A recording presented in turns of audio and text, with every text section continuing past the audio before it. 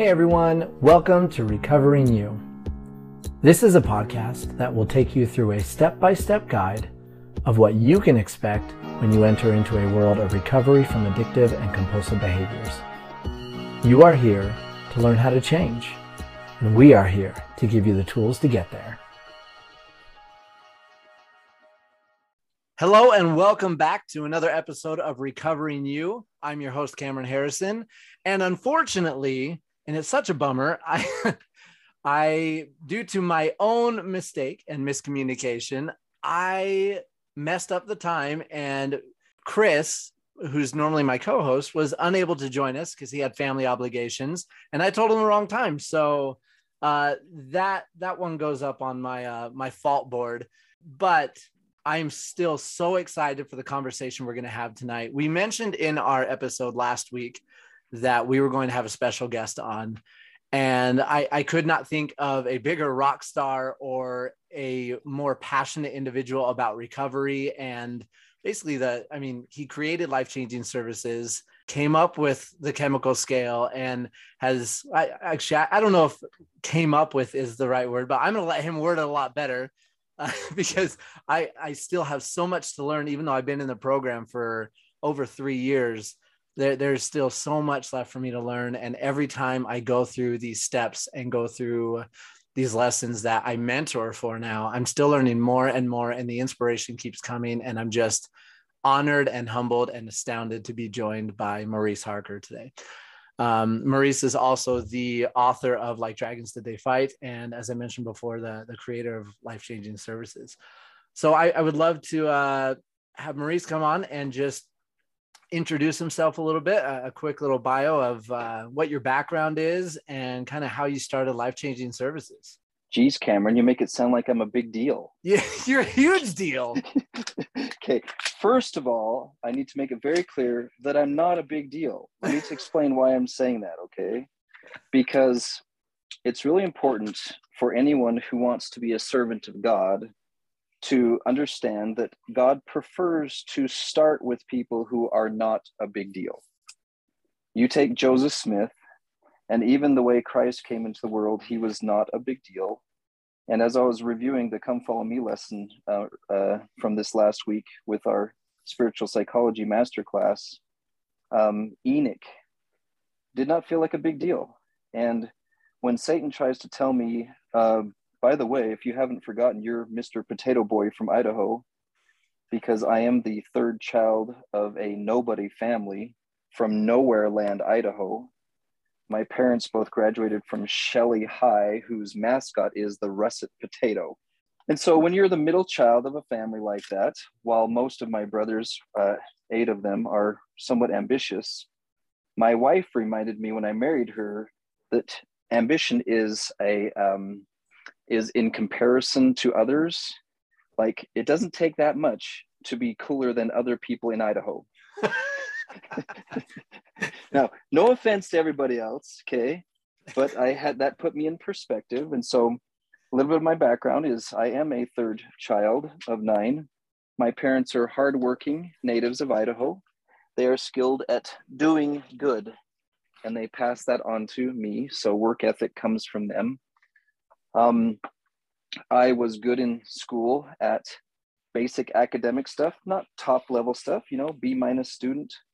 I was a decent athlete. I was a decent musician. And when they sent me to inner city Detroit as a missionary, I could be classified as a decent missionary. And one of the greatest blessings of my mission in inner city and outer city Detroit was that I didn't get to teach people very much. Never thought of that as a blessing, but what it did is when you have no girlfriends, no parents, no brothers, no sports, no music, no movies, and no one to teach, you're stuck walking for hours a day alone with God. And because your companion is not that interesting after 24 hours, as most young men aren't at that age. So that's when I started, and a very game-changing experience for me as a missionary, which might be a little different than the stereotypical version, was when a sincere investigator asked Elder Harker, what does this stuff have to do with real life issues? And my amazing 19-year-old answer was, I have no idea. And my humiliation in that moment continues to spur me to seeking relevant psychological application of eternal principles. That was the beginning of my work. So what should the answer, like, if you could go back to that conversation and change the answer, what would the answer be?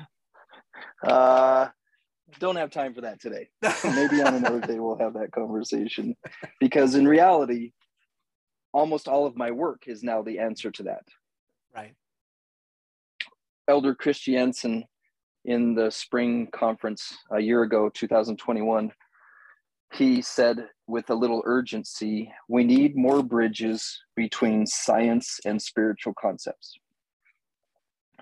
That has been my goal for 30 years, to find bridges between religious principles, or now I call them eternal principles, and scientific concepts. And first, I was seeking to apply them to myself, because I started seeing that I had issues that were keeping me from having healthy relationships. I had issues, and so my first goal was to serve myself, to get my head on straight before I got a wife. I didn't want to ruin that and become a statistic. What surprised me when I became a therapist was the work I had done for the 10 years between seeking a wife and becoming a therapist, was that the principles were applicable to everyone. I didn't know that psychology, as found in gospel principles and the words of the prophets, was true across the board. So all of the self-mastery issues I was dealing with turned out to be the same ones everyone else is dealing with. And so this brought me to, in one of my very early therapy sessions, I was trying to help a client understand why they, a person with good values, who was smart and capable, would behave contrary to their value system. They were sincere. They were nervous because it was affecting their marriage. And so I had practiced, what do I know about me when I behave against my value system? And by then, my understanding of brain chemistry, cognitive processes, satanic involvement, all came together and brought the satanic spin and the chemical scale. I taught it in a single therapy session, thinking it was a one-time lesson. And then it just kept repeating and became the core of some of the basic concepts.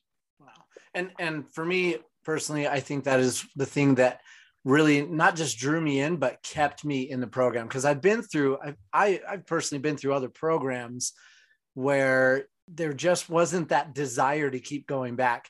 And what I loved about life-changing services going into those meetings was not only the better understanding that I was not alone in what I was going through with my problem, but I was not alone in understanding that there had to be more behind it than the fact that I was just a sinner that couldn't stop watching pornography. There had to be that, like, I kept telling people there's something wrong with me, but nobody, people would just say, just stop. You got to you got to stop looking at it. You got to stop making those mistakes. And that's what I loved about life-changing services, was they said, no, it's not just that you have a compulsion to watch these things. It's why there's a compulsion. And it's that there's science and chemistry behind what's going on. I join you in that frustration from those around us. I even had someone start an argument with me over, it's an illness. And it was on social media, so I didn't take the time to continue the argument, because the complexity is so much beyond that. Right. And when I interview graduates of the programs and I say, what was the game-changing principle for you? What was the concept that made all the difference? They said, once I realized that there was a strategic, intelligent enemy that is not me, that's when I gained momentum. That's when my confidence grew. That's when I was ready to play ball, because now I knew it's not me. I get interviewed by people from the outside who've never been through the program, and they start asking me questions like, what's the magic trick? Like, why do these men and young men come out of your meetings with enthusiasm? and excitement and intensity, because every time people walk out of an AA meeting or a 12 steps meeting, they're almost hiding. They're pulling the hood over their eyes and they're like embarrassed and afraid someone's going to catch them. But I get this all the time from mothers of the Sons of Human. They come to pick their kid up after his first session, and all the guys are out in front of the building high-fiving each other and goofing off and laughing and That's coming awesome. up to the mom and saying, "Hi, are you the mom of so-and-so?" They're like, I thought you guys would be awkward and embarrassed. But when you understand that we are in a war and we are warriors, and the Book of Mormon completely validates the whole concept of being at war. When you're in a room full of comrades and fellow warriors, the enjoyable energy, which is the complete opposite of the humiliation and shame that comes with hiding an addiction of a sexual nature, it's so enjoyable to be amongst fellow warriors. I still remember the first meeting I went to where I walked into there with my head bowed in shame and feeling, like this is going to be like every other program that I had been to.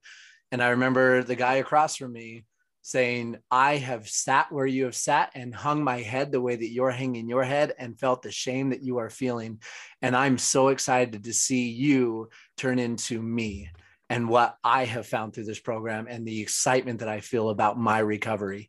And to me, that was just such a crazy idea that not only could I recover, but that I could have positivity and energy and optimism and hope through all this. And I was definitely one of those guys out in the front of that building, chatting with other guys, high-fiving and just reveling in the fact that, like, guys, we're changing. Like, this is happening. This is real. This isn't just a hopeless endeavor anymore. So I absolutely, I love that you pointed that out. Very good. Very good. So what topic should I focus on today? Well, yeah, we mentioned a little bit about, what's that it's more than just this. I have a desire to watch pornography, that there's something going on in the brain, and that it's this chemical imbalance that's going on. And so I really want to focus on this chemical scale that you've created in the picture that you've painted for other people to be able to understand what is happening inside their brain that gives them that hope to understand, like, hey, I can overcome this. I can start to repave those highways and make things better than they were before and actually heal. That I don't just have to white knuckle for the rest of my life, but that I can actually change for the better permanently. Sure. Let's walk through that. So, and by the way, it's not hard for people to figure out that I have my own history of sexual self-mastery issues, which makes all these concepts very relatable to me. So it's not like I'm some scientist that sat there going, I'm going to think of ways to fix other people. Right. Okay. This is stuff that I've been through. I understand it. I know what it feels like. And so for me, it's not about bragging about a really cool concept I found. It's the relief that we found the concept. It's the comfort, like, we got it. We found the weapon. We got the tools. Now we just have to pass them out to everybody so they can use them. Yeah. Okay. So it starts with this phenomena that each one of us experience where we feel the Dr. Jekyll, Mr. Hyde bizarre sensation. Every one of you who are listening to this can remember the one moment in time when you've just finished having a spiritual experience. You have done rituals that bring your value system to the surface. You're clear, you're sharp, you're focused, you're committed. Bishops tell me about this, where they are sitting across from someone, they feel the spirit of commitment from this person, and it's legitimate. It's not fake. People think, well, it must not have been real because it didn't last. Then for any of you who've been on this journey where in some future day, sometimes in less than 6 hours, sometimes in 6 days, we are crazy. We are like, I have no idea why I would ever commit to anybody to not do this stuff. I like being stupid. I like being a pervert. I love acting against my value system. What about my wife? She'll be fine. I know she promised me she would leave me, but she hasn't left me before. And if you took a recording of that conversation, it sounds insane. Yeah. And so you got 1 minute that you're a genius, brilliant, inspired, and then another minute when you're a complete idiot. And then people ask me, which one's the real version of them? Which one's the real me? And because I've studied the spiritual understanding of psychology, the real you is the one with the higher values. The real you is the one that is at what we call level 0, when your brain is not being afflicted by chemicals. As you study the brain, your energy is in your frontal lobe. And some cultures even put the red dot on their forehead to represent the spirit resides right here above my eyes. And so it's not just our own culture that believes the spirit can be inside the body, our own spirits. We're not unique to that concept. And so when you are functioning from your frontal lobe, it is when you're not being influenced by psychologically distorting chemicals. And if you measure the brain chemistry in that moment, it's not let's contrast that with if you're sitting there with a friend at a park and you're having a deep frontal lobe style conversation, and then a tiger jumps out of the bushes, you will experience an involuntary chemical response that tells your brain to quickly transfer the processing energy from your frontal lobe to your animal brain. And your system will quickly move into a fight-flight response, and you will completely forget about what you're working at. So it's a gift from God that our brains can quickly move from higher functioning to animal level functioning if our lives are threatened. Does that make sense? Absolutely, yeah.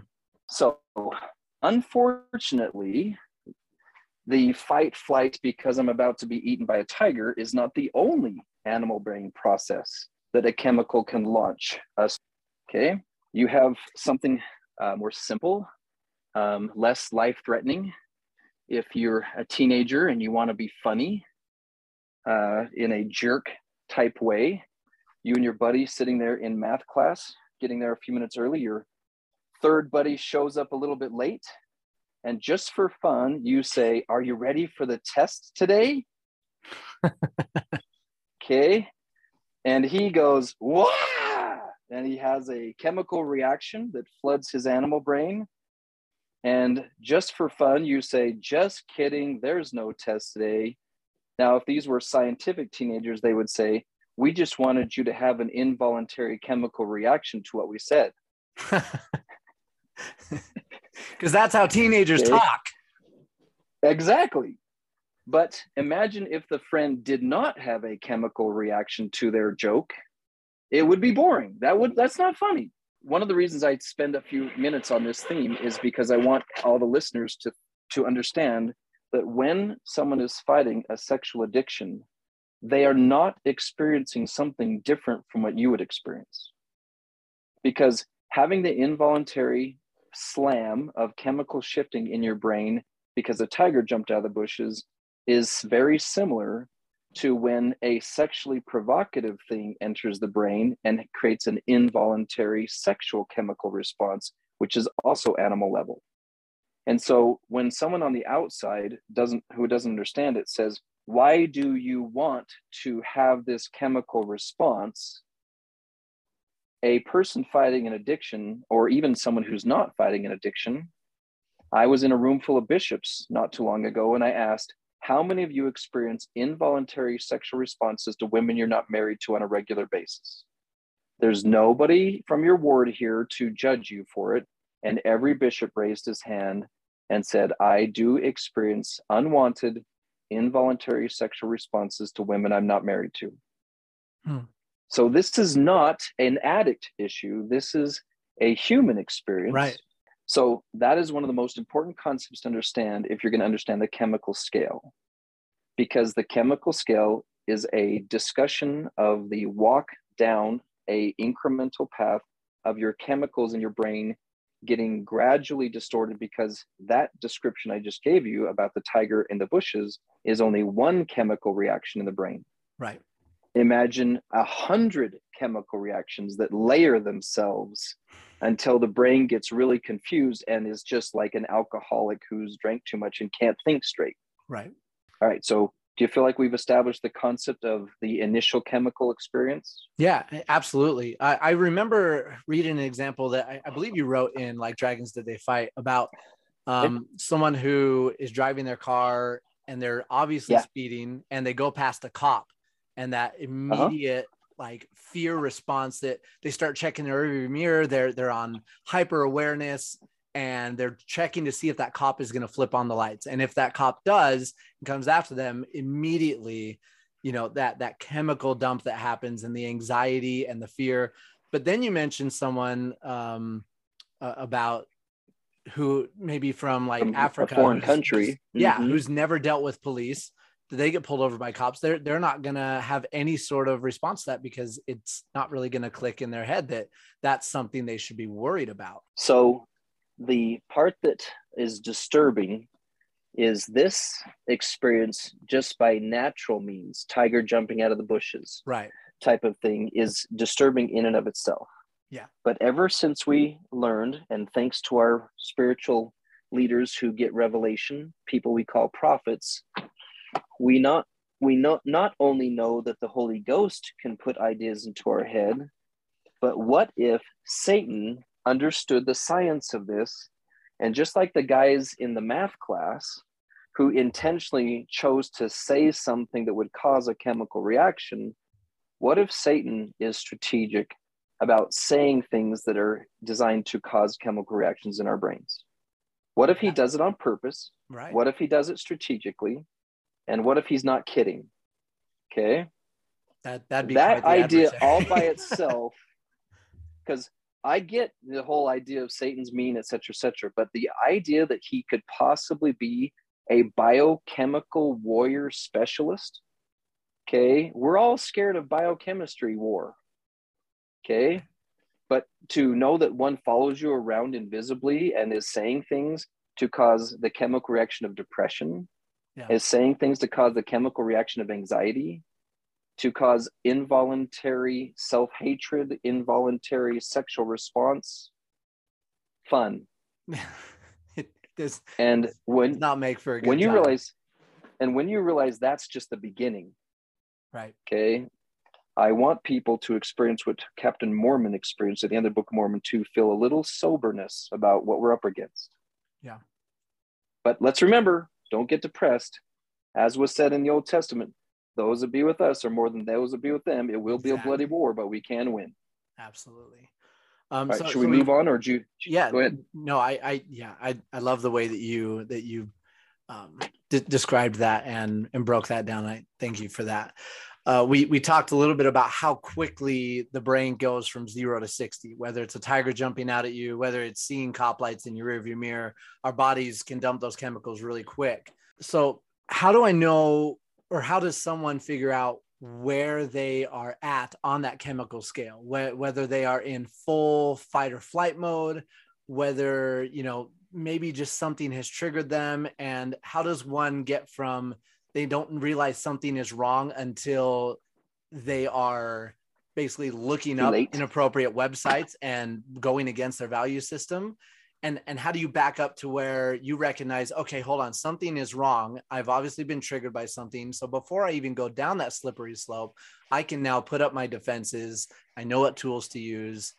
So how do we build ourselves up to be better warriors in that way? Now, before I answer that question, I want to put your question in perspective. Okay. How do I recognize what's coming at me? How do I recognize what kind of things Satan's bringing my way? I want you to imagine that you just decide one day to take up the sport of baseball. Yeah, I like baseball. It sounds like fun. Sure. Okay. And so you decide to go to your nearest professional baseball team, and you decide, I'm just going to walk up into that little white box right there and have that professional pitcher throw a few pitches at me. At 100 miles an hour? At 100, well, maybe only 97. Okay. Maybe he's not quite that fast. Okay. And I'm going to be able to tell you if it's a curveball, a slider, a fastball, or a knuckleball, because I am ready to play ball. Okay. Because last time I heard, Satan is still in the dark ages with the way he attacks people. Right. So he's just going to launch a nice little softball my direction, and I'll be able to discern exactly what's coming my way. Right. It is important that you get a testimony of your opponent. You are not dealing with a beginner. You are dealing with a 7,000-year-old, at least, psychological genius who can throw temptation at you as fast as a 95-mile-an-hour curveball, and he can do change-ups on you. So how long does it take to get good at recognizing what kind of pitch is coming your way? How many pitches do you have to watch with precision and skill to recognize a temptation at that level? The reason we have training systems like Men of Moroni is because you must be trained. You can't just tell someone, oh, by the way, curveballs, sliders, knuckleballs, and changeups, you're good to go. That's not how beating Satan works. Right. I meet lots of people who hope that's how it works. Just let me read a book and I'll be good to play baseball. So I get lots of guys, can I just read your book and be good? I'm all, can you read a book on baseball and learn how to hit a 60 or 90-mile-an-hour curveball? Nope. Nope. Okay. Are you insulting me because you think I'm not smart? No, I'm being realistic. Right. Then let's add the spiritual, scriptural concept of the serpent was the most subtle of all the beasts of the field. Do you really think he's going to make it obvious what kind of pitch he's throwing at you? Of course not. Okay. So I want you to be sober and humble, all you listeners, on what it actually takes to discern what's coming your way and responding to it with accuracy, skill, precision, and strength. Okay. You're welcome to get the Like Dragons Did They Fight book. We'll make sure there's a link here so you can download it for free. Yep. You can just go to likedragonsfree.com and get it. I think it's the same thing, likedragonsfree.org. Okay. And start reading it. But when you get to that point that says, I'm not going to be able to figure this out without some training, join the rest of us. Okay. Welcome to being real human. Okay. Now, there's a few things that can be done with practice to improve your ability to recognize what's coming at you. So first, it's nice to know that there are different types of pitches, or there are different types of satanic attacks. So I'm going to walk you slowly down the chemical scale to give you a brief introduction to what each level feels like, so you can start to identify, oh, I'm at a level 1. Oh, I'm at a level 2. I'm at a level 3. I'm level 4, level 5. But remember, this is just a brief orientation that will not give you the skill to win the battle. It's just an introduction. Then I'll take you back through an exercise that will help you start to get good at it. All right. So it's best done, get out a piece of paper and write down 0, 1, 2, 3, 4, 5. Okay. Now the actual chemical scale goes all the way to 10, but we don't spend much time talking about 6 to 10 because that's when you're so blitzed in the brain that it doesn't really matter what happens. This is why we never need to talk about what people actually do wrong, because you don't fix it by discussing the actual misbehavior. Right. You fix it by discussing all the predecessors. So next to number 5, put the phrase shutdown moment or give up moment. So for all of you who actually do experience behaving contrary to your value system, now those of you who go, I would never do anything sexually inappropriate, let's talk about going to the gym on Monday morning.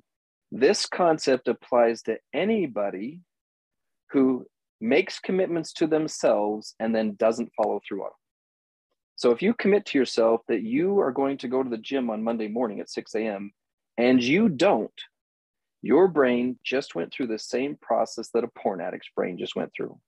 Okay, so you're just like us. Okay. Welcome to the party of what it means to misbehave contrary to your value system. Now, some of you always go to the gym and you never look at porn. I only yell at my children. Have you ever committed not to, but broke the commitment? What about spending your tithing money on something else? Pick anything that you have broken a commitment to yourself on and you have lost a battle. So think about that, not the other guy who has a problem. Okay. So all of us when we reach level 5, it's that moment of time where we give up the fight. If it's going to the gym at 6 in the morning, it's 5:37 and you're like, it wouldn't be that good of a workout anyway. Crash. Okay. That was a dumb idea to commit to that in the first place. Crash. Okay. It's the last thing you say right before you stop fighting. For an addict, I lost my battle yesterday. Who cares if I lose another battle today? It's not like my wife's going to be less mad at me today than she was yesterday. So what difference does it make? Or a really good religious one, Jesus is so forgiving. If I sin one more time, he'll forgive me again. Oof. Okay. We get to hear I may have heard that in my head a time or two. You might have heard that one before. That one may have actually, a lot of what you just said may have popped up in my head throughout the years. Yeah. Just so you know, you're the only one. None of us. I know, and that's such a bummer that I'm the only one that struggles with this stuff. Mm-hmm. Okay, so we call that the level 5. And so I invite you listeners to write down what you hear in your head when your brain stops fighting for success on your thing. Okay, now let's walk up the chemical scale to level 4. Level 4 is that amazing conversation we have in our heads where we're debating whether or not to live up to our value system. It sounds like this if you're one of those gym people. You know, I can always start tomorrow. That would be fine. It's not going to ruin anyone's life for me to skip a day. Oh my gosh, why do people make a big deal out of this stuff in the first place? It's important to get your sleep even more than it is to go to the gym.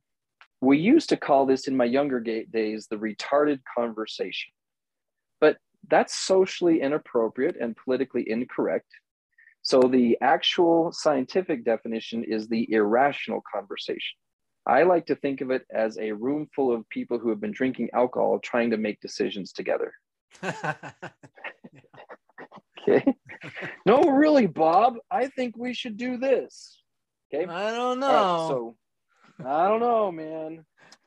Sometimes I call it the two drunks trying to decide who's going to drive home conversation. Oh, there you go. That's a good depiction. I got an idea. Let's take turns every mile, and the first one to run into a telephone pole will know that was the wrong guy. He was more drunk. You know, that's a good plan, Bob. Let's go with that. Okay, so the sad thing is every one of us can find that type of conversation in our brain. That's level 4. Right. Okay, let's talk about level 3.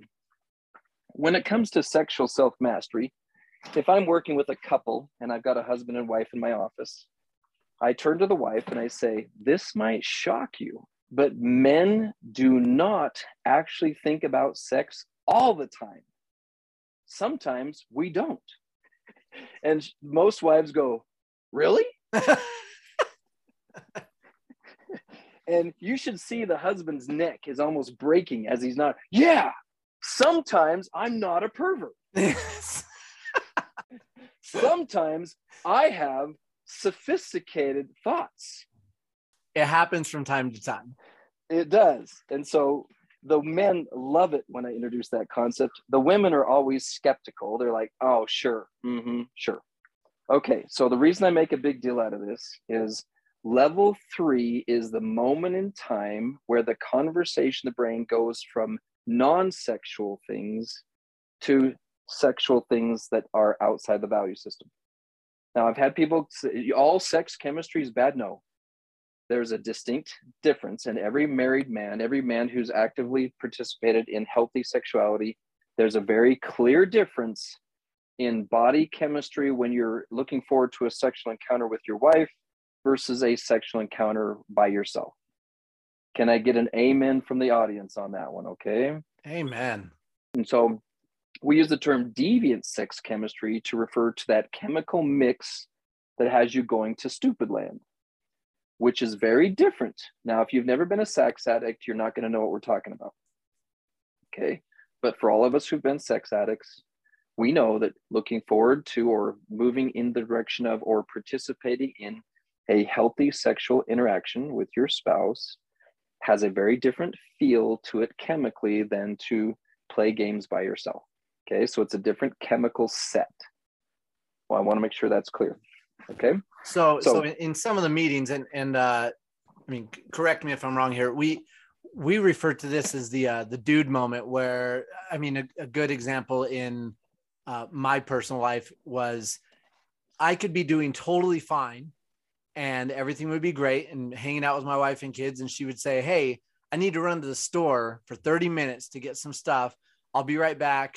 You know, I'll see you in a little bit." Okay, kiss goodbye. Mm-hmm. The door closes. You hear the lock click, and immediately that little voice in your head goes, "You know, while she's gone, we could grab the computer real quick." Mm-hmm. So scientists call this the trigger moment. Okay. Religionists call this the temptation moment. We call it the dude moment because most men hear, dude, we could, you know. Dude. You know. You know, it'd be really cool. Okay. It would be awesome. Now, if you're a normal guy, as you get pushed into level 4, you have a little bit of an argument left still inside of you going like, no, man, that was dumb last time. Like, I got into trouble last time. Or like, I don't think that's such a good idea. And really, there's lots of scenes of like junior high and high school kids talking to each other about, you know, jumping off of bridges into rivers, or, you know, a bungee jumping with too short of a bungee. And you always have the guy saying, dude, you should totally do that. Dude, it'll be awesome. It'll be epic. Okay. And then you have the other guy going, I don't know, man. I don't know. This just doesn't seem like a good idea.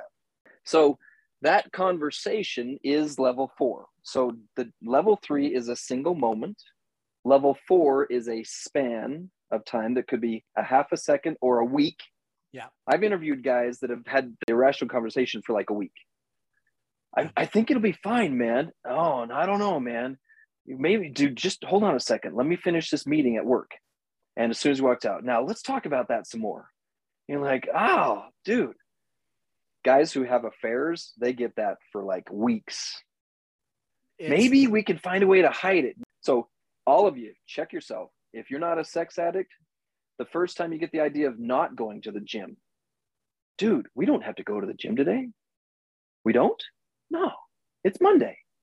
Everybody knows that if you're going to skip a day, Monday's the day to skip. It is? Yeah. Yeah, totally. It's kind of like a tradition. Okay. Okay. Now, the last time you yelled at your kids, that was bad. But this time, they need it. We can all agree on that. Okay. And if you interview 100 guys, 95 of them will tell you that was the right thing to do. That kid needed to be yelled at. In fact, we should beat him just a little bit, like your dad did with you, because that's good. Look how good you turned out because your dad beat you sometimes. Oh, man. Any of this sound familiar to anybody out there? How does he know what I'm thinking? Oh. It's only because we've all been there, done that. Okay, level 2. Now, this is a little harder to explain because level 2 and level 1 are so subtle, most men don't notice them. Let me give you some evidence of that. When was the last time you sat down with one of your buddies and said, dude, I had a shift in my feelings the other day and I'm processing what that feeling felt? I'm laughing because just 98% of men will never have that conversation. I was noticing a slight shift in my brain chemistry, and I was trying to figure out what was causing it. We don't usually have that conversation.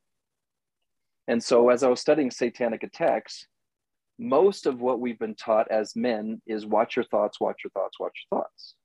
Level 3 is a clear representation of a thought shift.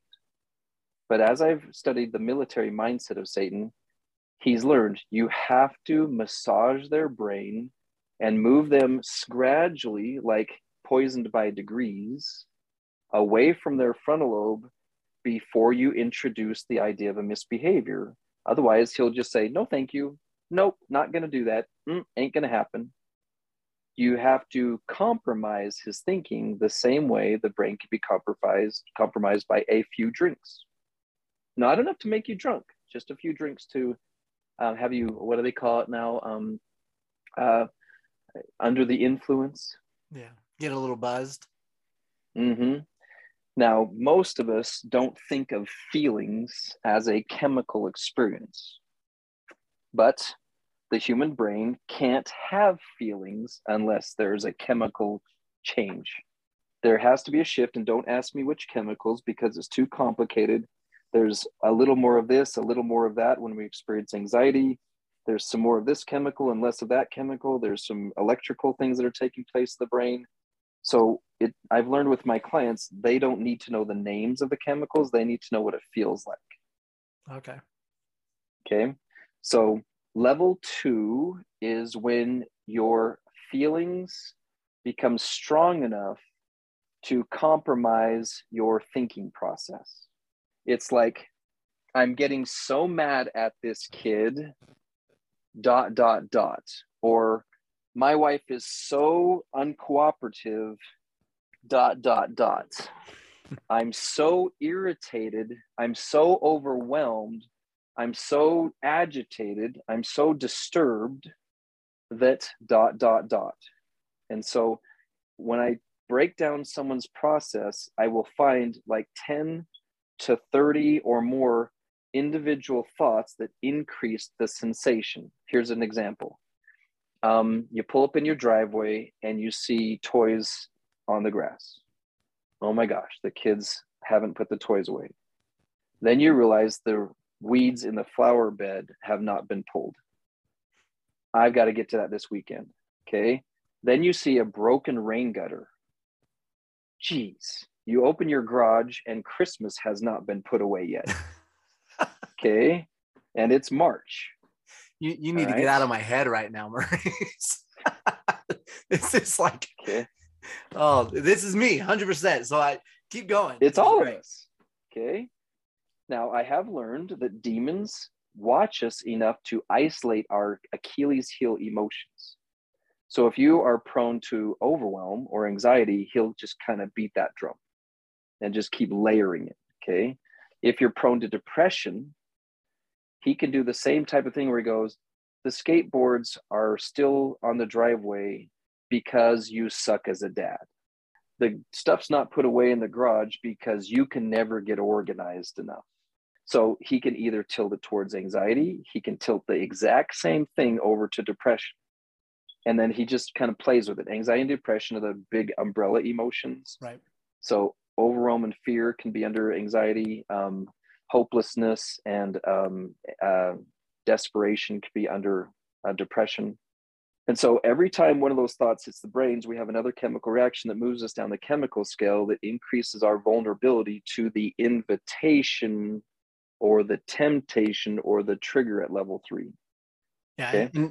In group, we call this the emotional battle. And this is something that I think is one of the most relatable things amongst all people is like, I mean, have you ever gotten emotional? Okay. You've experienced a level 2 battle. You've experienced an emotional battle.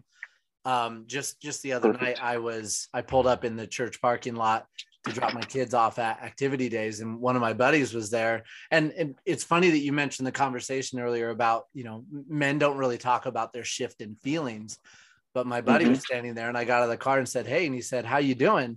And because of what I've learned to adapt to and what I've learned in tools and everything, I looked at him and said, honestly, I'm not really doing okay.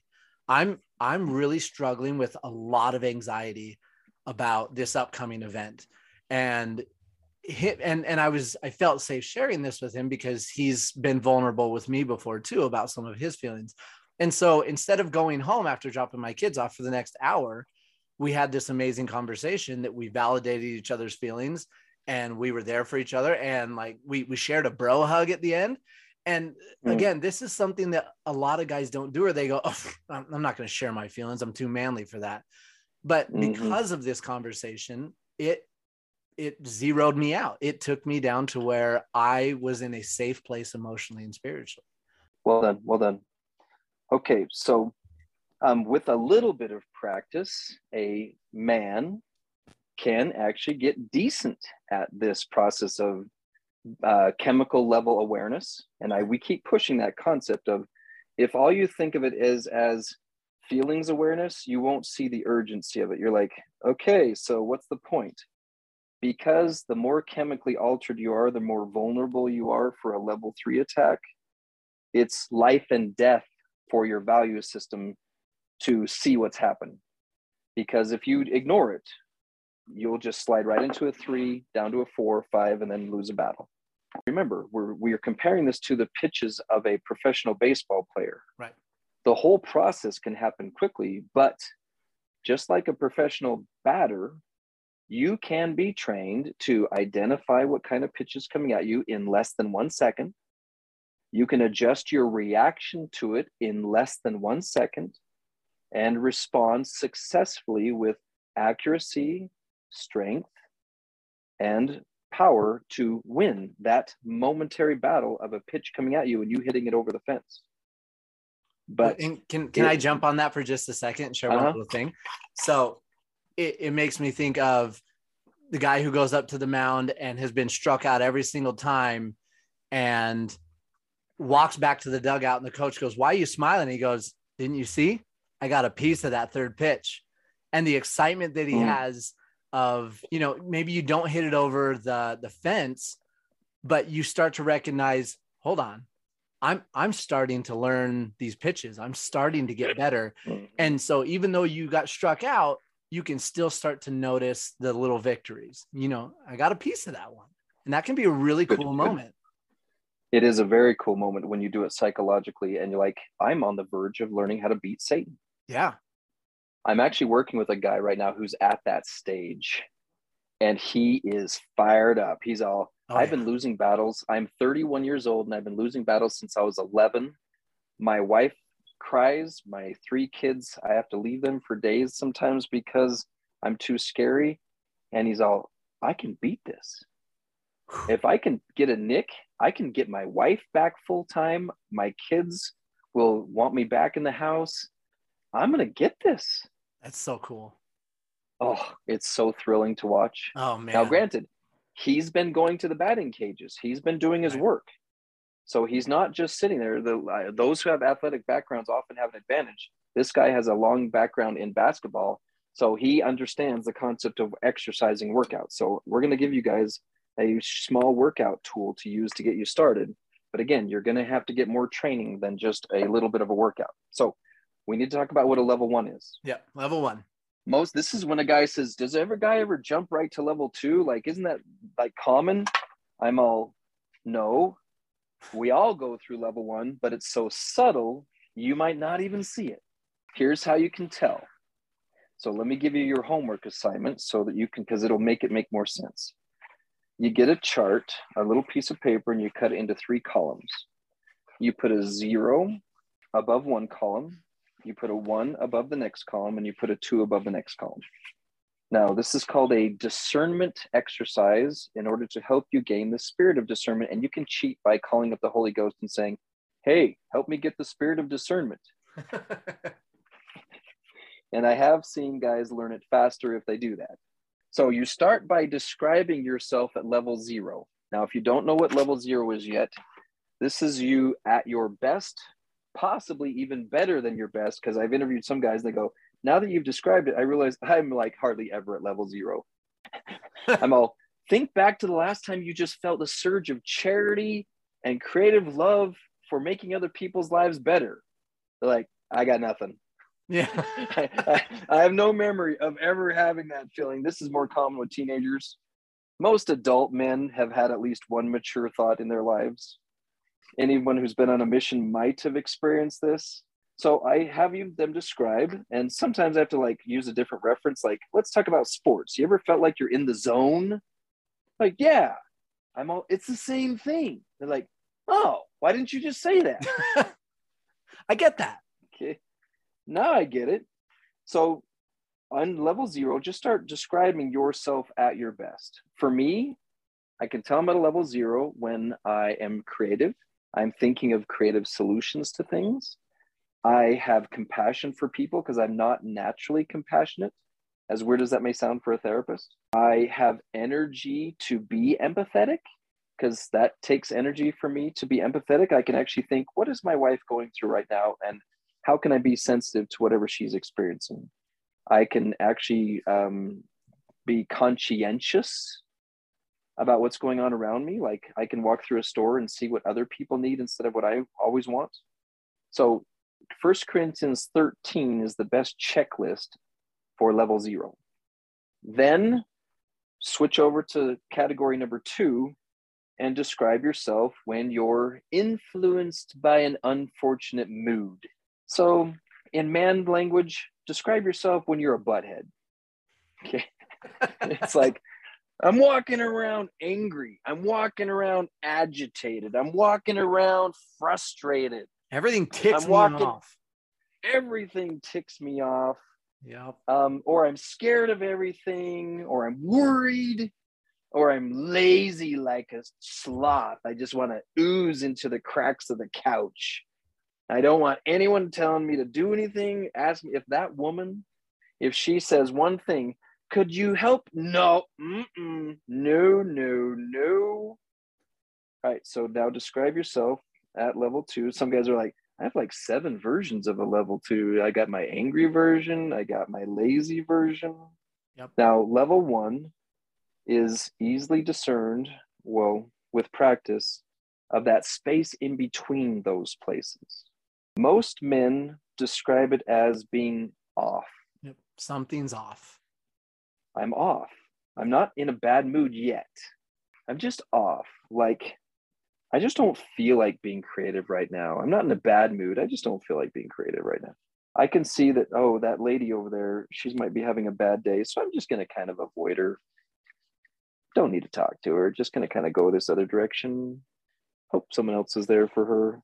You can tell the wife's had a long day and you kind of turn the other direction, and good luck with that. Oh, man. I'm not being mean. I'm just not quite up to speed on trying to be there for her right now. I'm not bad mood. I just don't have the energy to do it. Yeah. Dad, come read a book to us. I gotta mow the lawn. And you go get a lawn chair out and you just sit on the lawn. It's like, what are you doing? I'm monitoring the weeds in the yard. Not sinning, not doing anything bad. So what I have my clients do is I'll have them get familiar with all 3, and then I'll start speeding it up. And I'll have them tell me, okay, 0. Tell me what that feels like. Now tell me 2.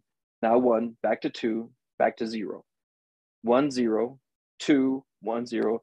And they're like, slow down. I go, okay, we can slow down. Let's do it again. But I'll just keep pushing them back and forth between the different levels until they go, okay, I'm catching on. Now, by the way, in the average human male, getting good at this takes at least a month of practicing it for about 3 to 5 minutes a day. I was talking to a teenage boy earlier today, and I said, you have a major advantage with your sports background. He says, why is that? I says, because you're a skateboarder. Okay. I says, how many times do you have to practice a stunt before you get it right? He's all 50, maybe 60. Do you expect to get it right within the first 4 tries? He's all, that's dumb. You can't get a skateboard stunt done in less than 50 tries. I'm all, well, I have adult men who they try 5 times to understand their brain chemistry and then they quit.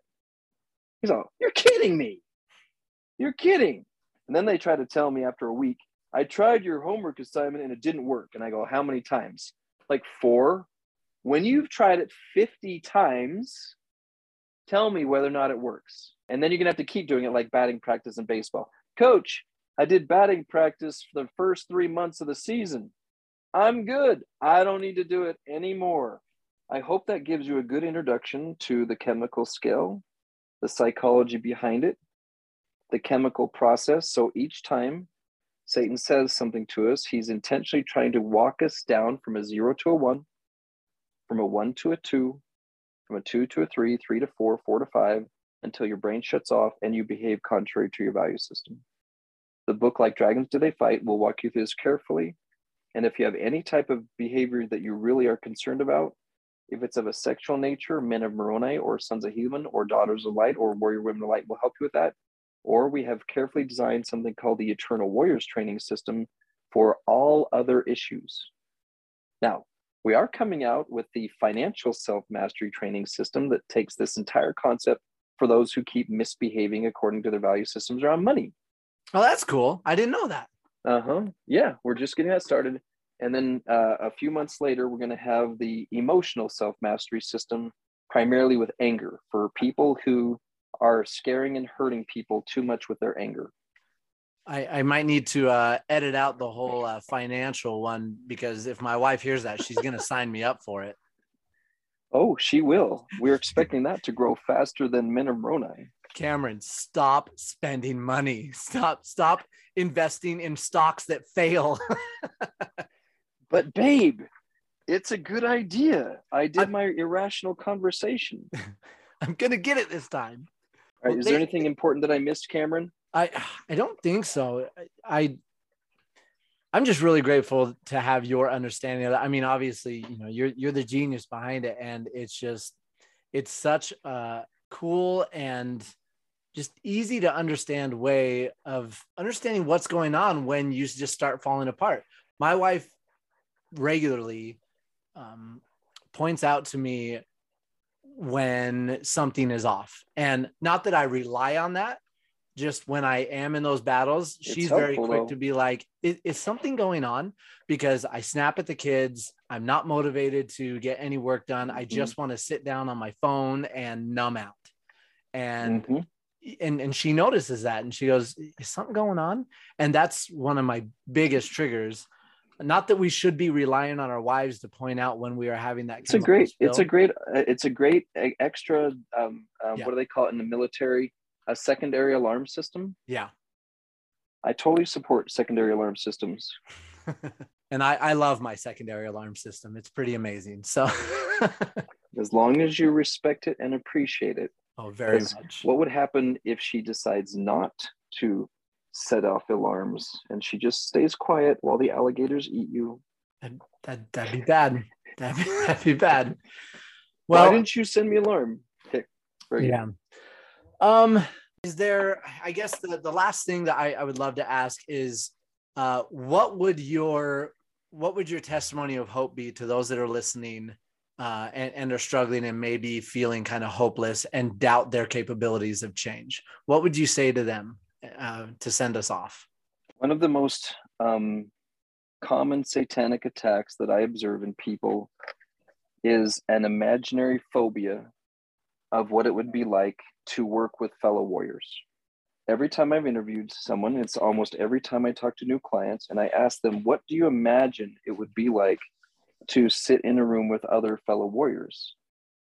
And they always describe it inaccurately with a whole fascinating level of fear that has no logic behind it because they've never even been to one of the trainings.